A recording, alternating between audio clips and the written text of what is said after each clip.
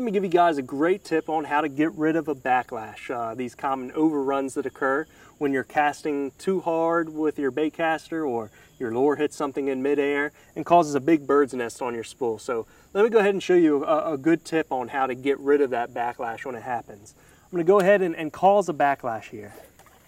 Okay, we got a pretty bad one here. As you can see, the line overran a lot in the spool, and the line's all in a big mess. So what you're going to want to do is just keep pulling the line out. Okay, and then you get to a spot like this. Okay, I'm pulling the line, it's not coming out. And what happens is there's just too much tangle. It won't come out anymore. So here's the tip. You want to engage the reel, and you want to press down with your thumb. Press down pretty firmly, okay? Now just turn the handle a little bit until it spins the spool as you're pressing down with your thumb firmly. Always press down with your thumb. Now just try to pull it back out. All right, now it didn't work, so let's try it again. Now see, the thumb actually freed up that tangle. Now we got to another one here.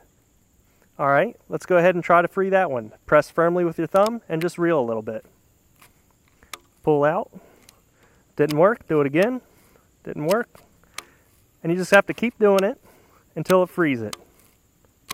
And sometimes it takes one, sometimes it takes two, sometimes it takes a while. And there, it got it. And maybe there's another spot in here. Let's see. And this one looks like we're going to be able to get it out completely. Oh, there. It got it again. There's another spot where I can't pull it out. Here's the thumb trick. Press down firmly and pull. It got it. First time. And I think that's it. I think that's all the tangle that's left. So as you can see, the thumb trick works wonderfully. You don't have to get in the reel and pick it with your fingers and pull the line. And you know, when I go out fishing with a buddy that doesn't know the thumb trick, he's always amazed at how good it works when I show it to him. So use the thumb trick when you get a backlash, and you'll save yourself a lot of headaches.